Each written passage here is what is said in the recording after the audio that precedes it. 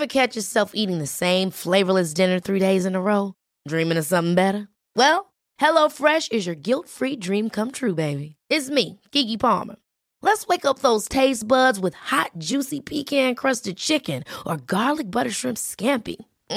Hello Fresh. Stop dreaming of all the delicious possibilities and dig in at HelloFresh.com. Let's get this dinner party started.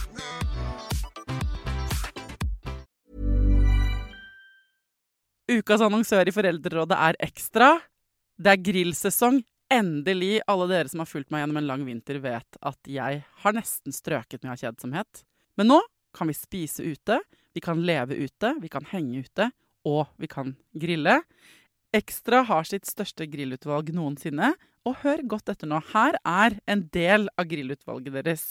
Habanero-pølser, salsiccia-pølser, black-aged pepper-pølser, cheesy bacon-pølser, beefy burger, cheesy burger, skinny burger, big beefy gourmet-burger, fiskeburger med hvitløk, fiskeburger med bacon, røbbet og søtpotetburger, soppburger, barbecue, grillfilet, svinenakke med oregano og tomat, urtemarinert fårefilet, brisket, eller brisket som det egentlig heter, T-bone steak, flank steak, tomahawk, laksefilet med pesto, laksefilet med sitron, scampi med hvitløk og urter, crispy fiskeburger med ost, kyllingfilet med sitron og urter, kylling overlår, gyros, kyllingspyd, smoke, barbecue, lårfilet av kylling og entrecôte.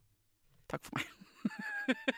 Dette bare noen av produktene i Ekstra sitt største grillutvalg noensinne, og kommer blant annet fra Norges mest prisvinnende grillserie, Grill Perfekt. Her i Foreldrerådet så vi jo ofte ganske lystige, og vi kan tulle med ting, og så lærer vi ting. Så det noen ting som veldig alvorlige også, som vi må snakke om, kanskje til og med vanskelige. Og dette en sånn episode, så hvis du en litt sart sjel, hvis du for eksempel gravid og litt engstelig for å føde, hvis du har en litt sånn skjør dag, eller hvis du har født en gang, og det var skikkelig traumatisk opplevelse, så kanskje ikke dette her episoden for deg. Like fullt så det en viktig episode å lage. Jeg har fått en forespørsel fra en kvinne som har vært gjennom en skikkelig tøff fødsel, og som gjerne ville at vi skulle snakke mer om det. Så denne uka, folkens, handler Foreldrerådet om de tingene som kan gå galt når man føder.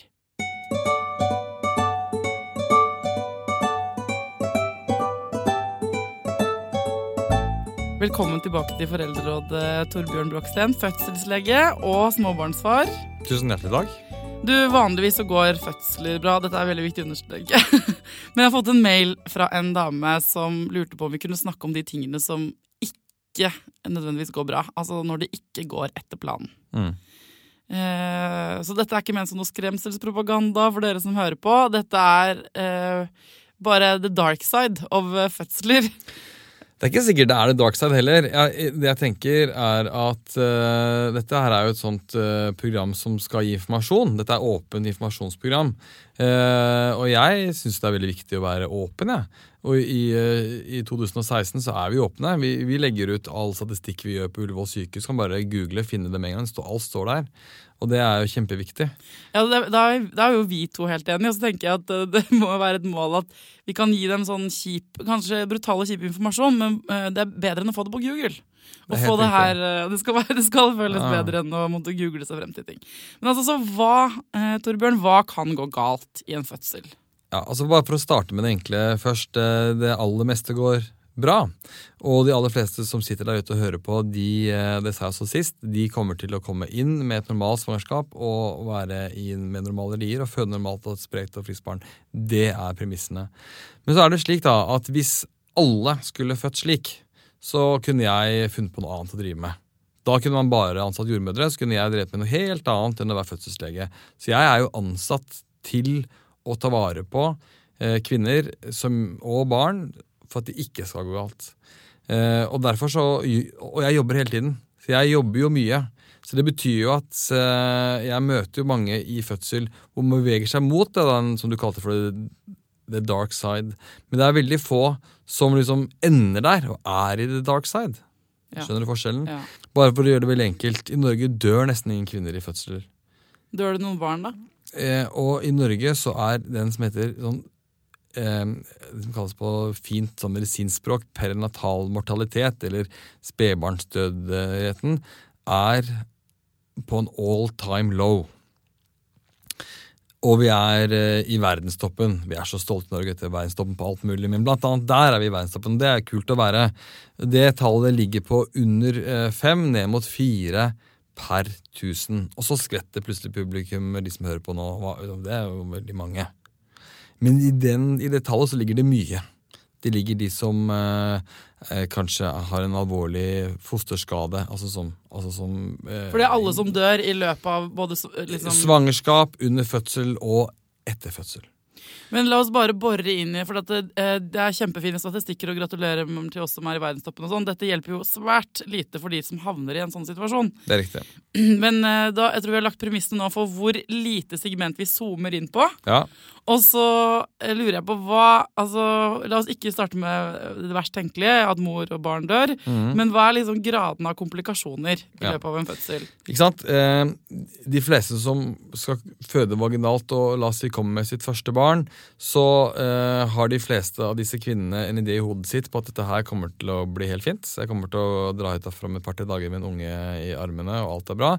Så kan jeg liksom starte med å si at av dere så vil 1 av 10, eller kanskje litt mindre, ende opp med et arr på magen med et keisersnitt.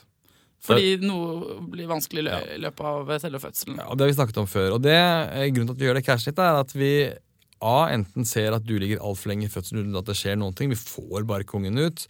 Og der rev jo mine forfedre med noen instrumenter og tenger og dro ut og liksom skadet og fikk til å ha en lavere frekvens med keisersnitt enn vi har i dag, men kanskje på bekostning av både mor og barn. Men det brukes ikke tang og sugekopp og sånn? Jo, det gjør vi. Ja, fortsatt. Ja, det gjør vi fortsatt, men ikke på samme måte som de gjorde. Nei, ok. Hvor da alle skulle ut, åkke som. Så vi gjør keisersnitt. Og så gjør vi keisersnitt hvis vi merker at barnet ikke har det bra. Slik at der begynner vi å nærme oss liksom den mildeste grad av av det gråe landskapet da. Vi liksom på lysegrå, ikke sant? Ja. Og så det da at barnet ikke liker å ligge i fødsel. Og med det så betyr det at det en intens jobb for mor å føde barn, det vet du som har født, men det også en intens jobb for barnet som skal gjennom en fødsel. Morkaken kanskje den som synes det tøffest å ha en fødsel. Den får lite blodtilførsel under fødsel, og mange barn kan reagere. Der har vi jo måter og metoder å bruke for å sørge for at vi vet at barnet skal ha det bra. Altså vi måler hvordan barnets hjertefrekvens vi tar blodprøver av barnet for å se om det stresset og så videre. Så vi har ganske mye redskaper. Men det klart at noen som sitter der ute og hører på, har kanskje opplevd at det var liksom akkurat på kanten. At barnet kom ut og var liksom akkurat litt mindre sprekt enn det man skulle ønske seg. Og da jo det liksom det store spøkelset til de gravide liksom, får barnet nok surstoff? Ja, for når jeg ser på fødeavdelingen, jeg har bare vært med på min egen fødsel, men jeg har sett veldig mye fødsel på TV da, blir jo rørt hver gang. Men det som veldig, veldig ekkelt, det når det kommer et barn ut som helt slappt. Sånn som meg. Var du det? Ja. Ja, men hva skjer i rommet da, når det skjer? Nei, og det ikke så rent sjelden at når jeg forløser barn som litt slappe, fordi du må huske på at når vi kommer inn ved legene, så det stort sett good news, men av og til så det at vi må gripe inn. La oss si for eksempel da, at vi kommer, og jeg gjør en vurdering, jeg ser at barnet ikke har det så bra, jeg tar en blodprøve, det viser at barnet har det helt ok, men jeg tror ikke det har det så veldig bra med en halvtime. Så jeg kan liksom ikke stå inne for at ligger du en halvtime til i fødsel, så kommer du til å få en unge som skriker. Ja, da vil jeg gjerne korte den prosessen. Så legger jeg et vakuum, så da kommer vi også inn på noe som litt utenfor det man hadde planlagt, ikke sant?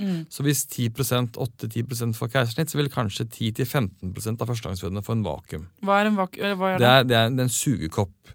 Den sugekoppen har man mange sånne bilder i hodet på at det kjempeskummel. Den ikke så veldig skummel.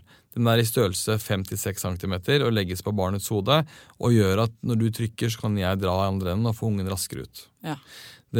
Det kan jo noen kvinner oppleve som superfint. Jeg har ligget og født dødslenge. Jeg kjempeglad for at nå skal noen endelig gjøre at vi ferdige med å føde.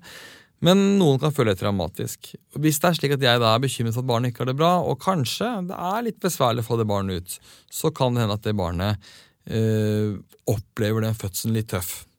Og det som da vil skje, at det står en barnelege på andre siden og vil kanskje hjelpe det barnet i de første minuttene av livet. Sånn som det gjorde med meg når jeg ble født da.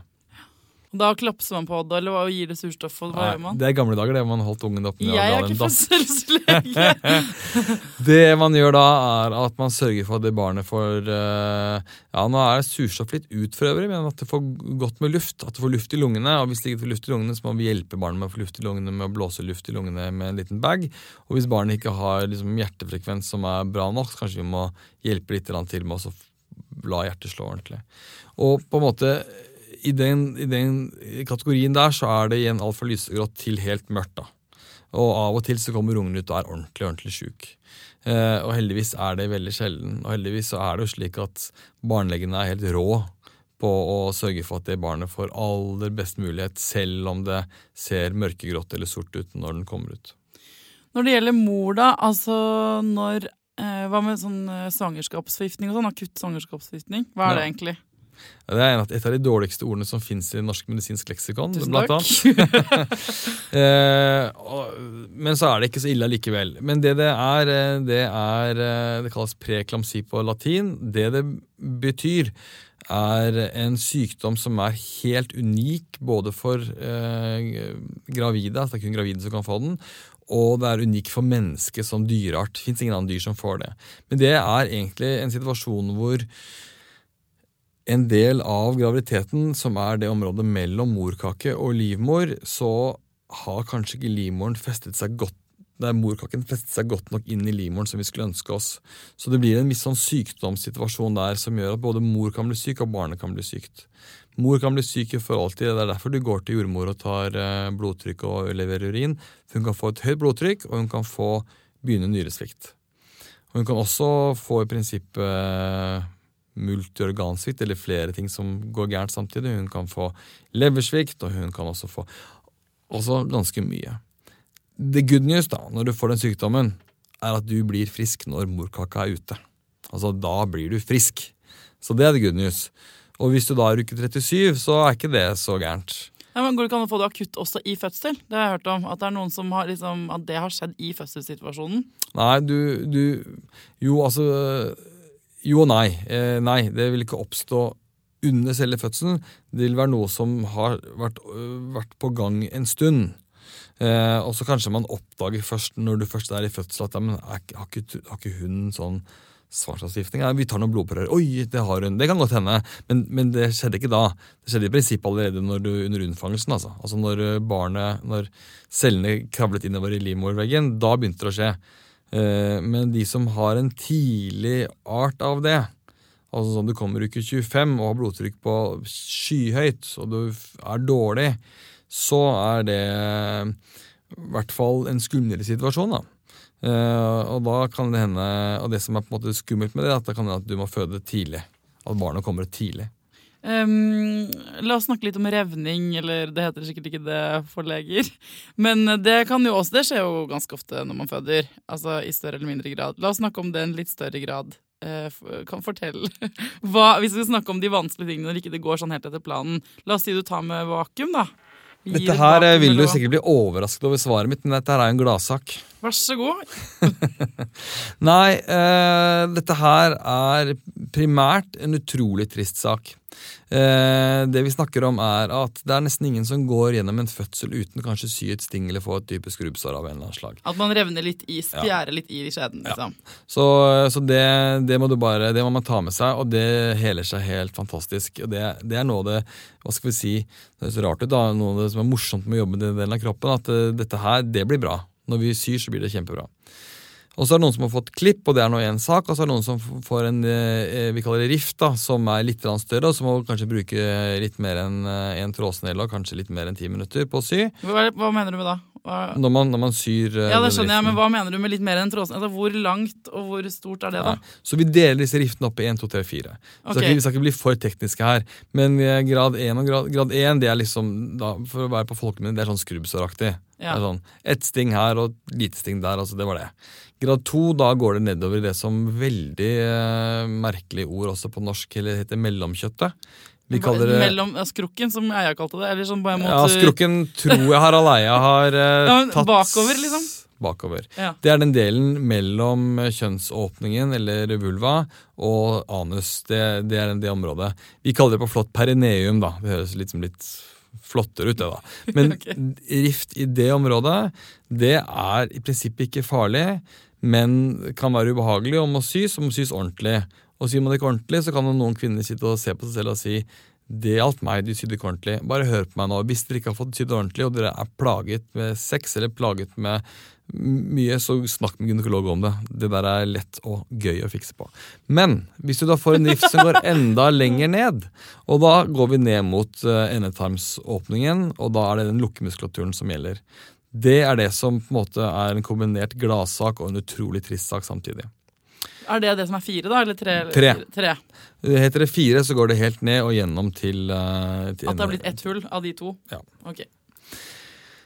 Hvis det grad 3 A eller B som handler om da lukkemuskelen, så det ikke ok. Og jeg synes at det topper seg litt på hva jeg mener noe av, ikke det verste, men noe av det som kjipest for en kvinne å oppleve under en fødsel. Og heldigvis det ekstremt få. Og det kan man jo si. Det få i alle land. Og det var også få når jeg begynte, hvor vi lå på rundt 3%. Men 3% alt for mange. Det skikkelig mange. Og det som en ordentlig gladsak at vi i Norge har krøpet oss langt ned. Og på Ullevål så vi jo best i landet. En liten reklame. Jeg får ikke noe penger for å si det, men vi best i landet på det. Og det gratulerer. Og grunnen for det at vi har gjort nitidig forskning, nitidig trening, nitidig rett og slett videreutvikling av egne håndteknikker for fødsel, som gjør at vi legene i dag, vi har mindre rifter enn det snittjordmødrene i Norge hadde for noen år tilbake. Og jordmødrene våre ligger godt under 1%. Men for å ta, jeg mener gratulerer på håndteknikk og håndarbeid på en måte. Ja. Men for den kvinnen, de som hører på nå, ikke sant, som skal inn i en fødsel, for det første så trøster det ingen av de som det har opplevd det likevel. Hvis det sitter noen med den riften og hører på. De fleste som har opplevd det, har sannsynligvis lite plager, fordi vi også flinke på å sy. For det som skal sies da, det som viktig her nå, når man har fått riften, la oss si det har skjedd, så skal vi sy det skikkelig. Vi skal virkelig sy det ordentlig, sette oss ned, og vi har godt operasjonslys, vi har 2 stykker, meg som en overlege og en assistentlege sammen med, og så bruker vi god tid på å finne fiber for fiber og lappe sammen. Derfor så har de færreste plager. Nå det noen som hører på deg ute som har plager, og det vet jeg mye om, for jeg har snakket mye med de, og jeg har vært i et forskningsprosjekt hvor vi har fulgt opp disse kvinnene. Det bare fælt. Og de plagene heldigvis ikke for de aller fleste så ille. De får da mindre, altså de holder dårligere på luft, og noen holder dårligere på avføring. Luft det vanligste. Og de fleste omtrent ender opp, de som på en måte uheldige og får vedvarende plager, de ender opp som menn, at de ikke klarer å holde på promp. Men det går stort sett bra for dem. Men det ting du kan gjøre i ettertid da? Ja. Altså selv når det har liksom blitt sydd dårlig? Eller? Hvis det har gått dårlig, altså sydd dårlig håper jeg de skal slippe å oppleve, men hvis de har blitt sydd dårlig, så skal de få lov til å bli sydd igjen av de beste som syr. Men det noe man kan gjøre i en fødsel selv, for å minne hva dette håndarbeidet? Dette jeg veldig nysgjerrig på. Ja, det skal du få høre. Ja. Og jeg så heldig at jeg får lov til å dra rundt i verden og undervise om det også. Okay. Og det som det faktiske at vi bremser farten. Nå sånn podcast og radio et sånt godt sted for å lage bilder, men hvis man skal prøve det her hjemme, så se for dere at dere har et stykke plast. La oss si bare ta en enkel plastpose. Hvis du drar den over lang tid sakte fra hverandre, så strekker den seg ganske utrolig. Hvis du drar den fort fra hverandre, så sprekker den. Så hvis et hode kommer som en kanonkule gjennom da, dette mellomkjøttet eller perineum, eller kall det hva du vil, så sprekker det lettere. Ved at jeg da bruker min ene hånden min på å bremse farten til barnet, og når du ligger der og skal føde, og jeg vil bare ha den ut, så sier jeg, nei, pust sånn. Jeg vil bare ha den, ikke sant? Fordi jeg må presse, sier jeg det, jeg må presse. Ja, nei, prøv å ikke gjøre det. Og da prøver jeg bare å prate med deg sånn som vi gjør nå, fordi når du prater så presser du ikke. Men hvis du presser og bare gønner på, så kan det hodet komme ut som en kanonkule, og du får rifter. Hvis jeg holder igjen med den ene hånden min, og virkelig sørge for at den ikke, for jeg sterkere enn deg, altså, og i hvert fall livmoren din, så Så du så lurt på meg. Ja. Så vil du ha mindre sjanse for å revne. I tillegg så bruker vi, da kan også folk google hvis de har lyst til å gjøre det som kalles for finskegrepet. Altså vi bruker en støtteteknikk med hånden hvor vi holder da vulva eller kjønnsåpningen sammen og støtter dette mellomkjøttet med fingrene våre. Det er rett og slett håndverk. Og grunnen for at vi gjør det faktisk, er at en del finske leger i Norge ble sjokkert, for de kom fra Finland hvor slike rifter var vanlig kun hos 0,7%. Ikke sant? Og det er jo ekstremt lavt. Og så kom de til Norge, og så lå vi over 3. Og så tenkte de, det her er jo helt galskap, liksom. Hvorfor er det så dårlig i Norge? Og så måtte vi bruke lang tid på å innrømme at vi var dårlige, da. Ja, og det er lurt å innrømme det. Ja, det sitter langt inne, ja. Men når vi innrømmet det, og heldigvis av vel av merkelig grunn, på Ullevål så innrømmet legene det først. Så plutselig ble vi bedre enn nordmødrene, og da skal jeg love deg at da ble det konkurranse, ikke sant? Ja. Så det er jo kult med konkurranser når vi går på den veien. Og nå begynner disse danskene og svenskene å bli litt misunnelige, for de ligger jo skyhøyt. Noen steder i Danmark så har man jo 8-9% med sånne rifter på vakuum. Men er det sånn man kan, for jeg husker selv at min mor for nemlig fortalte meg dette da jeg skulle føde, så sa hun, be dem si fra når de ser at hodet kommer, så du kan passe på, den delen må du ikke rushe. Ja. Og så sa hun, det kommer til å være vanskelig å holde igjen, men bare prøv å holde igjen, og prøv å pese, og prøv å holde igjen og sånn. Og det husker jeg sa at de var sånn, det kommer ikke du til å klare, liksom. Sa de til meg, så jeg sånn, jeg skal prøve, og så snakket vi da masse sammen akkurat når han var på vei ut, og det er jo du har jo ikke opplevd å få en baby ut av tissen din. Det er jo, men du vet sikkert. Helt riktig. men jeg mener, altså, jeg synes i hvert fall det er helt utrolig vanskelig. Det er veldig, veldig vanskelig å holde igjen. Men der sier du også at det er egentlig ikke damas jobb. Det er like mye at din jobb, at du kan fikse hele greia her og trykket til babyen tilbake. Ja, og det er helt riktig. Jeg trykker den ikke tilbake, men jeg holder igjen. Og hvis man går tilbake noen 10 år, så var det en diskusjon i jordmorgruppen, og den diskusjonen lever fremdeles i velgående i mange andre land i Europa. Dette her med å holde på fødsel, altså holde rundt området i en hode og holde i en perineum eller mellomkjøttet, versus å ha hendene på ryggen. Det var populært på 80-tallet at jordmor hadde hendene på ryggen. På ryggen? Ja, sto bare heiet og syntes du var flink og sånn. Du er overrasket nå, men det er ganske mange i England som blir provosert av mine utsagn på at de ikke skal ha hendene på ryggen. Og med andre ord, dette her er liksom noe som man høres som går an å diskutere dette. Ja, det gjør det. Men det er jo dritkult da, at dere har blitt så gode på det her håndarbeidet, og at det kan ikke trengs noe fancy maskin eller drugs, eller, ikke sant? Men at det bare handler om at en fyr eller en dame må være god på å vite hvordan den skal hjelpe deg. Mm. Det er helt riktig. Og også at jeg veileder deg i fødselen. Da. Så når du da sier jeg vil trykke, og så sier jeg puss som en hund, og så puster jeg som en hund sammen med deg, da. Så tenker du, ok, hvis han gjør det, kan jeg gjøre det, så puster du da. Og så hindrer man trykking. Men så det er sånn gravide kvinner som skal inn i fødsel, kan jo være, hvis jordmoren står med hendene på ryggen, så er det lov å gi beskjed da, eller? Ja. Be dem om å presse og holde på litt. Men du vil nok ikke oppleve at det skjer mer i Norge, og vi er veldig åpne med statistikk. Altså du kan google deg fram til årsrapporter på mange sykehus, men du kan også rett og slett gå på det som heter Nasjonalt fødselsregister. Og der ligger tallene. Alt vi gjør rapporteres inn, og da kan du finne ut hvordan det står til med mitt lokalsykehus, hvor mange rifter de har. Altså, sånn er det bare. Og jeg tenker jo at det er bare sunt det med sånn konkurranse. Hvis du skjønner at det er 2 sykehus du kan føde på, det ene sykehuset har den prosenten, da går vi dit da. Men nå har vi snakket om det som er hastekeisersnitt, det som er når babyen ikke har det bra når den blir hjulpet ut, og det sa du, det kan gå veldig bra, og det kan gå veldig dårlig, det kan være en veldig syk unge. Så har vi vært innom dette med rifter og revning og grad av det. Hva mer er det som kan gå gærent da? Ja, altså... Det er ikke slik at alle ender opp med å få rigerykke 37 og føde. Og det er blant annet mange som føder for tidlig. Ikke sant? Så de der tallene som går på hvor mange... Det er litt sånn dystert å snakke om, vi måler ut fra hvor mange som dør av mødre og barn, men de tallene er påvirket blant annet. Det er noen som føder veldig tidlig, ja. Føder ungen i en uke 24, uker pluss 2, altså nå et svangerskap vanligvis 40 uker, så det tidlig. Det er en stor sjanse for at den ungen ikke kommer til å få det så bra resten av livet. Og disse tingene her jo det vi blant annet jobber mot at skal skje. Så hva det jeg driver med på en poliklinikk, altså hvor noen henviser til meg for at jeg skal gjøre en vurdering? Jo da, det en vurdering blant annet om denne med svangerskapsgiftning. Altså det noen sykdommer? Har du svangerskapsdiabetes eller sukkersyke? Det slik at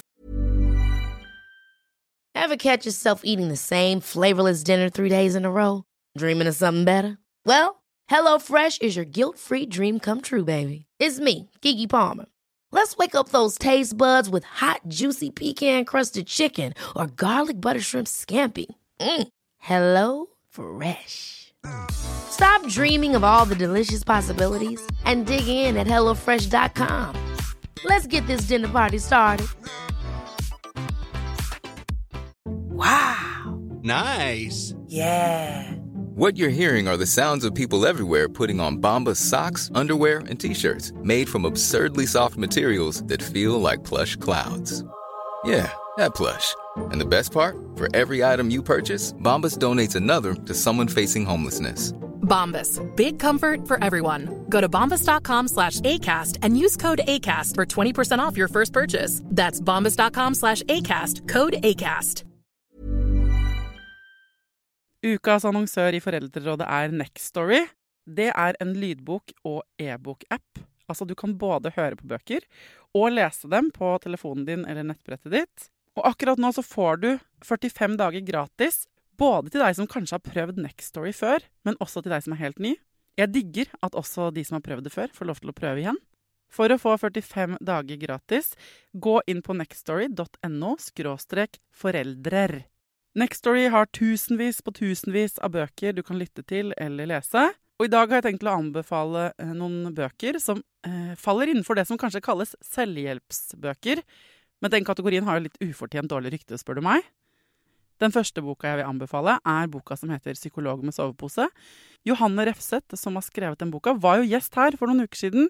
Den absolutt verdt å lese eller lytte til. Andre anbefalingen jeg vil gi deg Sissel Grans bok, men størst av alt begjæret, som handler om det å begjære noen andre enn den du sammen med. Og jeg har også laget en episode med Sissel Gran om det temaet for et par år siden. Den boka fantastisk. Hvis du har lyst til å prøve ut Nextory for første gang, eller har prøvd ut før, men vil prøve det ut igjen, helt gratis i 45 dager, gå inn på nextory.no/foreldrer. Denne tvillingmammaen som uke 24, har livmorhals på 0,5 centimeter, og kanskje begge tvillingene popper ut om en uke. De tingene her det som påvirker statistikk, eller påvirker at fødsler og mor og barn ikke har det sånn som de ønsket de skulle få det. Hvis babyen dør inni magen din, ja. Hvis det liksom verste skjer da, og ungen dør, og du i 3. trimester da. Ja. Hva gjør man da? Nei, det jo, du kan si, da vi på det svarteste. Vi må en tur innom det mørkeste, føler jeg, for at denne episoden skal det kan vi gjøre. Være ærlig. Ja, og det har jeg vært med på mye. Når jeg sier mye, så det ikke daglig, og det sjelden selvfølgelig. Det slik at det skjer, og det vanligste at det ikke kunne bli forutsett. Altså, det bare skjedde. Og av og til så finner vi, og det vi gjør da blir den ungen født, og så det faktisk slik at, tro det eller ei, så det fineste og viktigste for de som blir foreldre til et sånt dødfødt barn, å ha det barnet hos seg. Men man må føde det? Man må føde det. Det noe av det mest brutale jeg har hørt da jeg hørte det. Og det det merkelig nok ikke en oppfatning som deles av de som føder det barnet. Det veldig sjelden at det blir et stort diskusjons- og problemtema. Og det synes jeg rart. For jeg tenker som deg, at de fleste tenker at bare skjær det ut, få det bort, jeg vil ikke se det mer, og vi ikke ha det med det å gjøre. Hva grunnen til at vi ber deg føde? Jo, det ene at det kan være litt farlig med keisersnitt. Det begynner å danne seg litt sånne stoffer og sånt nå, når noe dør, som vi ikke ønsker å få videre i kroppen og ut i buken og sånt nå. Og så det også slik at det å føde et sånt barn, det gjør noe med den kvinnen.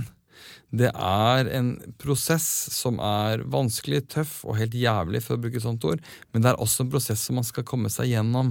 Fødselen en start av den prosessen. Det å ha barnet liggende hos seg, på brystet, kanskje ved siden av seg i en krybbe, kanskje med besøk av søsken og så videre, det også en del av den prosessen. Dette et barn som du ikke fikk bli kjent med, men som du likevel elsker. Og jeg merker at jeg hører deg fortelle, og det altså det helt jævlig. Og det, altså sånn, så jeg må bare innrømme at jeg får tårer i øynene. For den tanken på at man må si ha det da, til noen man liksom ikke har møtt, det kan jeg over snittet føle som i dag. Altså, men hvordan stiller du deg liksom til en lege til den mammaen som på en måte må gjennom det da? Jeg stiller meg veldig nær. Altså, det en del av vår jobb også, og dessverre vi veldig flinke på det, ikke sant? For dette her noe, og dette noe som vi sannsynligvis aldri kommer til å få færre av. Kanskje noe færre. Kanskje vi flinke på å plukke ut den risikograviditeten som vi klarer til å få til å føde 2 uker før, slik at man unngikk at det barnet døde. Det må vi jo kunne si at vi gjør, men det vil allikevel skje. Det kommer til å skje på min vakt neste måned eller om et halvt år. Så jeg stiller meg veldig nær, og vi veldig til stede, og vi veldig åpne, og vi lar kvinnen og partneren og familien sørge på den måten som de synes riktigst, men vi hjelper dem også til å takle den sorgen. Så rent praktisk, vi har jordmødre som erfarne med sånne fødsler. Vi legger de inn på en avdeling hvor de som jobber der erfarne med å snakke med de. Vi tilbyr de på sykehuset som best til å snakke. Ofte det en prest, eller kanskje det en flink lege, eller kanskje det en psykolog. Du blir ikke liggende sammen med alle de som har født friske unger på barsel? Nei, det gjør det ikke. De kommer på en annen avdeling. Nå snakker jeg for Ullevål da, og de fleste sykehus har sin egen måte å løse det på. Men det mange av disse kvinnene som har lyst til å, hva skal vi si, opprettholde statusen sin som at de har blitt mor. Altså, de har blitt mor til et barn.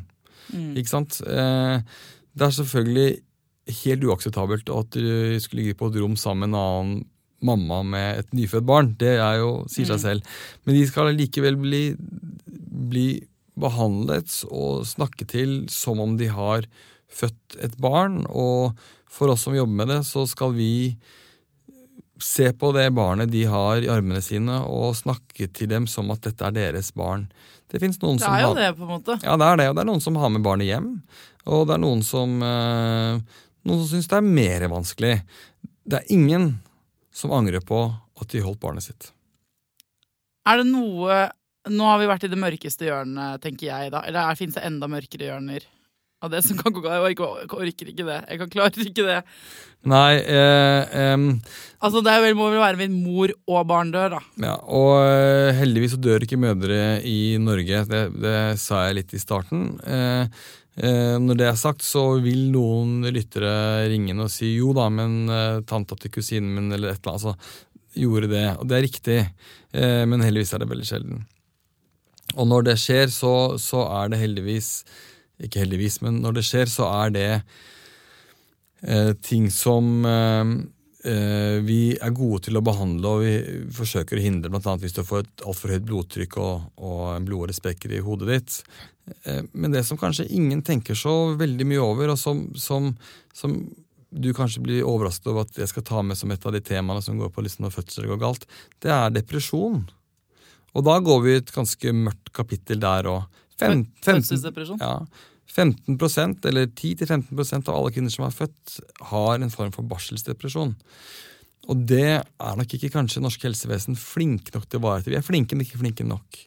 Så hvis man skal liksom snakke om statistikk og gå liksom ordentlig mørkt til verks, så skal vi snart snu og gå litt lysere opp igjen, så den tredje vanligste årsak for at mødre dør i Norge, og en av de vanligste i den vestlige verden, selvmord. Etter fødsel. Okay. Så det her handler jo om, fordi det så fortvilet da. Sånn at det der handler om at vi blir flinkere hele tiden til å være gode leger og gjøre det bedre, slik at vi får friskere barn og mindre komplikasjoner. Og tallene våre på Ullevål, det jo sånn selvskryten her, peker helt riktig vei i forhold til at vi har mye mindre barn som har oksygenmanglende fødsel og sånt nå. Men vi ikke så gode på å knipe de som har det mørkt da, inni seg. Fordi at i det den mammaen og den ungen ute av sykehuset, så har dere ikke så kontroll på dem lenger, ikke sant? Nei, vi har nesten ingen kontroll, men heldigvis så har vi kontroll i landet da. Altså vi har helsestasjoner som skal ivareta, og vi har fastleger og sånt nå. Men dette vanskelige ting, ikke sant? Hvis jeg spør deg hvordan går det da, hvordan synes du det går da? Jo, det går fint. Ikke sant? Altså, man tar seg sammen på helsestasjonen, liksom. Da later man jo og som man har topp. Ja, man har klart å kanskje vaske hår, og man har i hvert fall tatt bare som en ren body på ungen, og man føler at det skal vise litt der sånn eksamen. Så det ikke alltid lett det å innrømme for seg selv at man føler seg deprimert, det vanskelig. Det å oppsøke fastlegen sin hvis du synes alt mørkt, det ikke lett. Det lett å oppsøke fastlegen hvis du har liksom vondt i ryggen eller influensa og sånt, men når liksom alt helt mørkt, å ta en telefon da, og så det vanskelig for partneren å vite, hun bare litt sånn lei seg, eller ja, for det tenker jeg, barseltårer snakker man jo om. Alle sa til meg sånn, jeg vet ikke forskjellen på en depresjon og bare hva som vanlig å føle. Fordi jeg var masse lei meg da jeg hadde blitt mamma, og jeg visste ikke hva som var, og de var sånn, det hormoner, det fordi du trøtt, det fordi du sliten, det helt vanlig, og så det har jeg tenkt i ettertid, at jeg var nok veldig lenge ganske lei meg når jeg var helt alene. Jeg kan huske at jeg sto og grein og så meg selv i øynene liksom, i speilet, og var sånn ordentlig sånn mørkt lei meg. Men jeg vet fortsatt ikke om det var en depresjon. Det jeg tenker at jeg burde... Jeg tror kanskje det var det. Ja. Men det blir vanskelig for meg å liksom, ta her og nå, men jeg tenker sånn så da, eller jeg vet da, at barselstårer eller baby blues eller hva det for noe, det skjer, og det skjer med over halvparten. Det den har til og med jeg hatt, ikke sant? Altså sånn når jeg skulle kjøre fra sykehuset når vi fikk barn nummer 2, og Rannveig lå der hos mamma, og jeg tok med Agnes hjem, og Agnes knakk sammen i heisen. Jeg gråter så det spruta, liksom. Nå skal ikke jeg påberope meg at jeg går rundt og har barselshormoner i kroppen, men det en normal prosess å være lei seg, det skal man gjøre, og det noe rensende ved det. Jeg kan liksom se på kona mi, jeg har 4 barn, så jeg liksom vet at nå det liksom 5, 4, 3, skjønner du? Så skal det være. Men når det drar seg ut, og du føler litt sånn meningsløshet, og det vanskelig, du føler deg mislykket, ok, du sover dårlig, du føler deg ikke tipptopp da, men hvis du har en jevn følelse at ting ikke så bra, så vil jeg påstå at det riktig å i hvert fall nevne det for noen. Og så skal jeg drive med en liten reklamesnutt her. Dette helst ikke noe kommersielt, for dette her eid av, eller de kommersielle? Kjør på. Vi kjører på. Hvis du googler Mamma Mia, hvis du sitter der og gravid, og lurer på om du kanskje kunne være en sånn person, eller du har akkurat født, så googler du Mamma Mia, så kommer du til Norsk Sanitetsforening, Norsk Kvinnelig Sanitetsforening. Jeg tror ikke de kommersielle nok til at de vil tilgå som reklame, men de har sponset. Det de som man driver og kjøper sånn fastelavnsrisa, vet du. Sponset forskning, som jeg har vært litt deltagende i, på å utvikle en programvare hvor det sånn selvhjelp på nett. Så hvis du mildt, moderat, deprimert, så funker dette. Da det en eller annen sånn koselig person som sier hei, og så navnet ditt da. Og så går det litt sånn, går gjennom noen sånne spørsmål. Dette her fungerer. Og ikke minst så får du en sånn SMS eller e-post da. Du, nå må du logge deg på. Nå har vi time. Det datamaskinen hjelper deg? Yes. Og dette her fungerer for mildt til moderat, ikke til for alvorlig. Men hvis du føler at, hvis du tenker at sånn som du da, så selv i speil og her ikke noe bra. Det som vanskelig at man vet ikke, som i livet ellers vil jeg si da, for at ordet depresjon blir liksom kastet litt rundt, og så tenker man kanskje at det ikke gjelder meg. Og så kan det være andre ting som vanskelig. Det kan være jobb, det kan være forhold, det kan være mangel på søvn, det kan være det ene eller det andre. Og jeg, i mitt hode, fødselsdepresjon når du keen på å ta livet av ungen din. Det var det jeg hadde hørt da, for å sette litt på spissen. Og da det ganske stort felt imellom. Ja, og da du over i psykosen. Og da, nå blir dette programmet over til et sånt psykiatriprogram. Det trenger det ikke å være, men kan man ikke si at hvis man mer enn bare litt barsellei seg. Kan man ikke ha sånn lavterskel da? Ja, og derfor så det lavterskel på dette programmet med barn, for det her gjelder jo for om du bor i Kautokeino langt fra et eller annet, eller om du bor her vi nå, som jo 5 minutter unna Norges beste sted for kvinner som barselsdeprimerte, som Nick Wall Institutt, også innenfor det offentlige, så det ikke noe reklame i det, men de driver med dette her, og det det som kalles BUP. Så hvis du kjenner på at du litt lei deg, ikke synes livet bra, si ifra til helsestasjonen, fastlegen, mannen din og den søte damen på Mamma Mia-programmet. Ja. Ok? Hvis du kjenner at at liksom, vi forbi der. Det litt sånn som når du gravid. Hvis du blir forkjølet når du gravid, så går du til legen med en gang. Fordi at du tenker, ikke sant, jeg gravid, jeg har ansvar for et annet liv, jeg må gå til legen med en gang. Skal man ikke ha den samme lavterskelen på liksom bare sjekke opp alt, også når det gjelder følelses- og ikke bare skal du, men du må det. Fordi når du gravid, så det egentlig autopilot inni magen der. Det går av seg selv, det. Du kan nesten, jeg skal ikke si hva du vil, men det går skikkelig bra nesten uansett. Men når du har barn utenfor, så kan det være alvorlig. Og dette vet vi mye om, slik at det veldig viktig. Og hvis du da blir henvist til BUP, som en forkortelse for barne- og ungdomspsykiatrisk poliklinikk, det betyr ikke at du gæren, vi ikke der, men du et sted hvor du både deprimert, sånn medisinsk deprimert, og også omsorgsperson for et menneske. Og for å få til den der del nummer 2, så må vi gjøre noe med del nummer 1. Og det man da gjør i helsevesenet nå, at da vil du få hjelp kanskje sånn, men det ikke sånn psykologhjelp, legg deg på sofaen så snakker vi mye om hvordan du har det. Nei, det praktisk hjelp. Altså det jeg tenker også, en ting lavterskel for de som lei seg. Hvis du lei deg når og du nybakt mor, du har så lite, du skal gjøre så mye, og du skal yte så mye i den perioden, i begynnelsen, at hvis du bare litt lei deg, mer enn du pleier, så må du ta kontakt med noen. Men også dere som sammen med noen, eller har en venninne og dere opplever at litt lei, altså ekstra lei seg.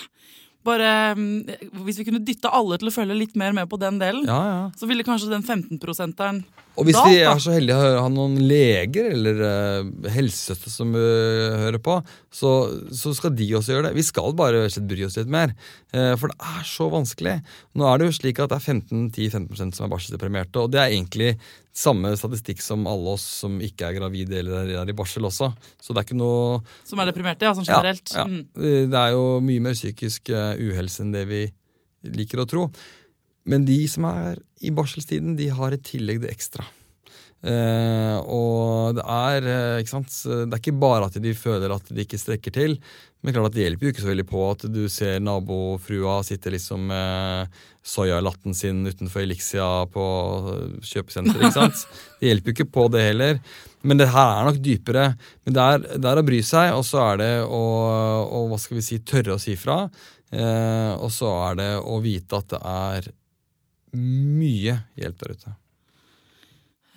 Vi må kanskje, skal vi ikke bare gjenta en gang til at dette, altså nå har vi på en måte, hvis alle fødsler, vi så på dem først, og så zoomet vi inn på den bittelille delen som vanskelig, ikke sant? Så nå kan vi zoome ut igjen, og så kan vi se at landskapet, det egentlig ganske bra. Vi sitter i et godt sted i verden når det gjelder å være fødende kvinne. Vi sitter i det beste stedet i verden. Det finnes ingen land i verden som har så god mor-barn-helse som det landet her. Det helt rått. Hvis det noen som ble livredde nå da, for å føde, hva vil du si til dem? Nei, det jeg vil si til dem at hør på podcasten en gang til. For det her handler jo ikke om at vi informerer om alt som skal skje. Men det mange kvinner som går rundt og har en kontinuerlig tanke på at alt det verste skal skje meg. Og hvis du av den personen, og nå har du fått litt vann på mølla, så skal du bestille en time hos jordmoren din i morgen, og så skal du si at jeg gjorde det jeg ikke burde gjøre, jeg hørte på en podcast om skumle ting i fødsel, og nå jeg helt knust. For jeg blir jo alltid irritert, ikke irritert, men jeg blir alltid si fra til de kvinnene som jeg følger, har du nå sluttet å søke på nettet? Du klippet deg ut av alle mammafora? Har du kuttet ut å se på de der fødeprogrammene på TV? Eller YouTube-filmene? Det veldig viktig å spørre om e-helse. Altså, hvordan du i forhold til dette? Så hvis du i tillegg har fått deg vant med mølla på grunn av dette programmet, så skal du gå til jordmoren din, og så skal du bli litt debrifet. Og jeg har mange som debrifer. Og så skal vi si, liksom, for å gå litt zoome ut igjen, og de aller fleste har en idé om at fødselen skal gå fint og gå bra, og så det slik at vi leger involvert hos førstegangsfødende 1 av 3 fødsler. I snitt. Kanskje litt mindre. Hvor vi faktisk enten tar mot barnet med en sugekopp, eller tar mot barnet med et keisersnitt. Men selv om vi involveres, og selv om jeg har travle vakter, så involveres vi for å hindre at det skal gå gærent. Og vi utrolig gode på å hindre det. Men det klart at hvis du drømte om å føde i badekar på en sånn fødeavdeling hvor det ikke leger, og plutselig så ender opp med å få meg som kommer inn løpende og prøver å være hyggelig og bli, men allikevel ser at jeg henter en sugekopp og tar ut ungen din, så blir det liksom et mørkere bilde enn det du trodde det skulle bli. Så jeg anbefaler alle som føder å være liksom åpenhjertige. Tenk at det skjer det som skjer, og jeg i trygge hender. Vær litt pessimistisk når det gjelder når fødselen skal bli, for mange tror at jeg skal føde på termin smakk, og det bare 4%. Så vær litt sånn, jeg kommer sikkert til å komme en uke etter, så du blir positivt overrasket. Tenk at, jo da, men litt leger inn på fødestuen som kommer og hilser på, det bare for å øke tryggheten min. Det trenger ikke å være noe gærent. Og så være liksom åpen for at helsevesenet her for at du skal få det bra da. Og nå har jeg drevet med reklame for fødeavdelinger og sånn, men jeg kan drive reklame for meg selv også, siden jeg først sitter her, og dette kommersiell radio. Gjør den på. Ja, så har jeg skrevet en bok som kommer i januar. Den boken heter Nytt liv, og det ment som en sånn, ja, den bibelen du skal ha da når du gravid, der skal alt stå. Du skal slippe å google hvis du har den boken. Og der skriver jeg ganske mye om vanskelige fødsler, og jeg skriver ganske mye om vanskelige tanker. Og dette kan jeg skrive om, for jeg kan mye om det, og fordi jeg har jobbet veldig mye med kvinner som opplever det vanskelig både med tanken på annerledes fødsler og vanskelige tanker.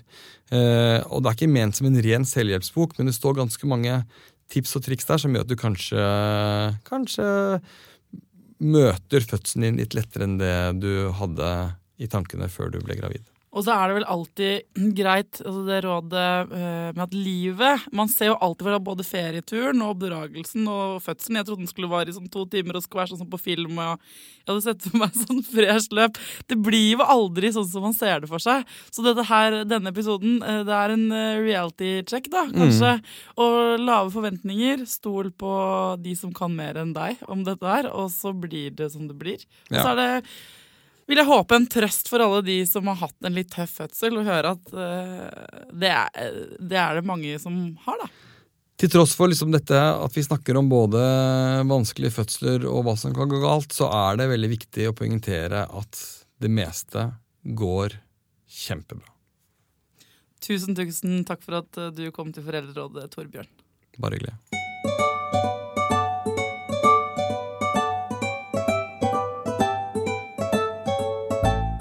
Det som digg med den podcasten her, at det ingenting som for tøft, for vanskelig, for vondt, for fjollete, for lite og for dumt.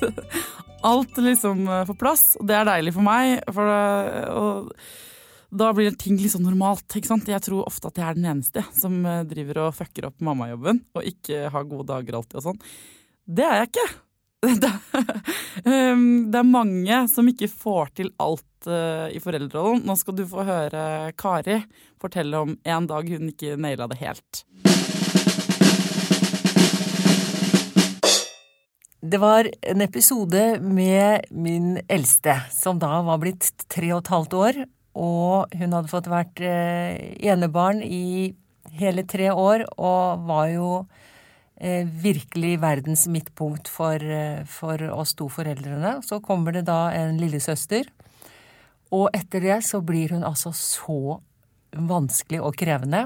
Og hun, hver morgen når vi skal i barnehagen, jeg skal levere henne, så gjør hun seg til gelé i kroppen. Det bare sånn påkledning, og jeg litt trøtt, og jeg litt stresset, og hun bare helt gelé, og tøyer grenser, og jeg holder på å bli helt gal.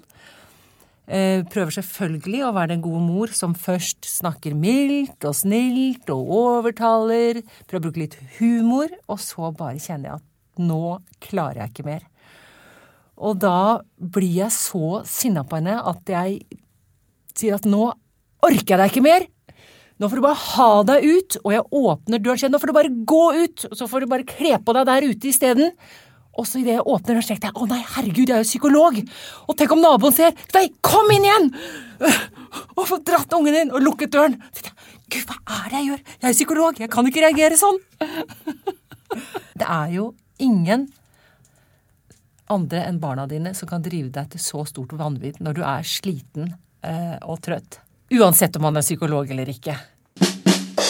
Utrolig digg at en psykolog blir forbanna på sine unger. Det er veldig deilig. Altså, jeg skulle ofte ønske at jeg var liksom, fagutdannet pedagog på noe vis. Digg å høre at liksom, ikke det hjelper. Så veldig. Vi må bare prøve, folkens, så godt vi kan. Og løse neste konflikt på en bedre måte. Vi må være veldig greie mot ungene våre. Så må vi være imma greie mot oss selv. Gå inn på iTunes av dere, sleng noen stjerner min vei. Jeg vet ikke om det er helt nerd av meg, men jeg går altså inn hver eneste dag, opp til flere ganger om dagen, og sjekker om dere har skrevet fine ting om meg.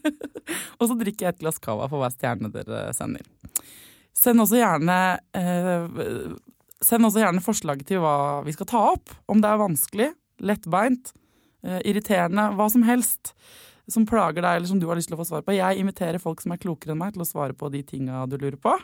Til neste gang, ta vare på deg selv, ta vare på ungene dine, og lykke til.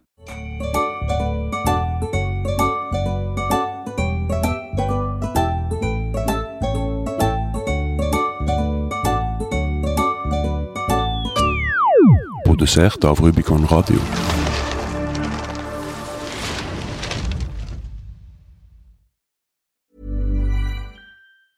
Mom deserves the best, and there's no better place to shop for Mother's Day than Whole Foods Market. They're your destination for unbeatable savings, from premium gifts to show-stopping flowers and irresistible desserts. Start by saving 33% with Prime on all body care and candles. Then get a 15-stem bunch of tulips for just $9.99 each with Prime. Round out Mom's menu with festive rosé, irresistible berry chantilly cake, and more special treats. Come celebrate Mother's Day at Whole Foods Market. Planning for your next trip? Elevate your travel style with Quince. Quince has all the jet-setting essentials you'll want for your next getaway, like European linen, premium luggage options, buttery soft Italian leather bags, and so much more. And it's all priced at 50 to 80% less than similar brands. Plus, Quince only works with factories that use safe and ethical manufacturing practices. Pack your bags with high-quality essentials you'll be wearing for vacations to come with Quince. Go to quince.com/trip for free shipping and 365-day returns.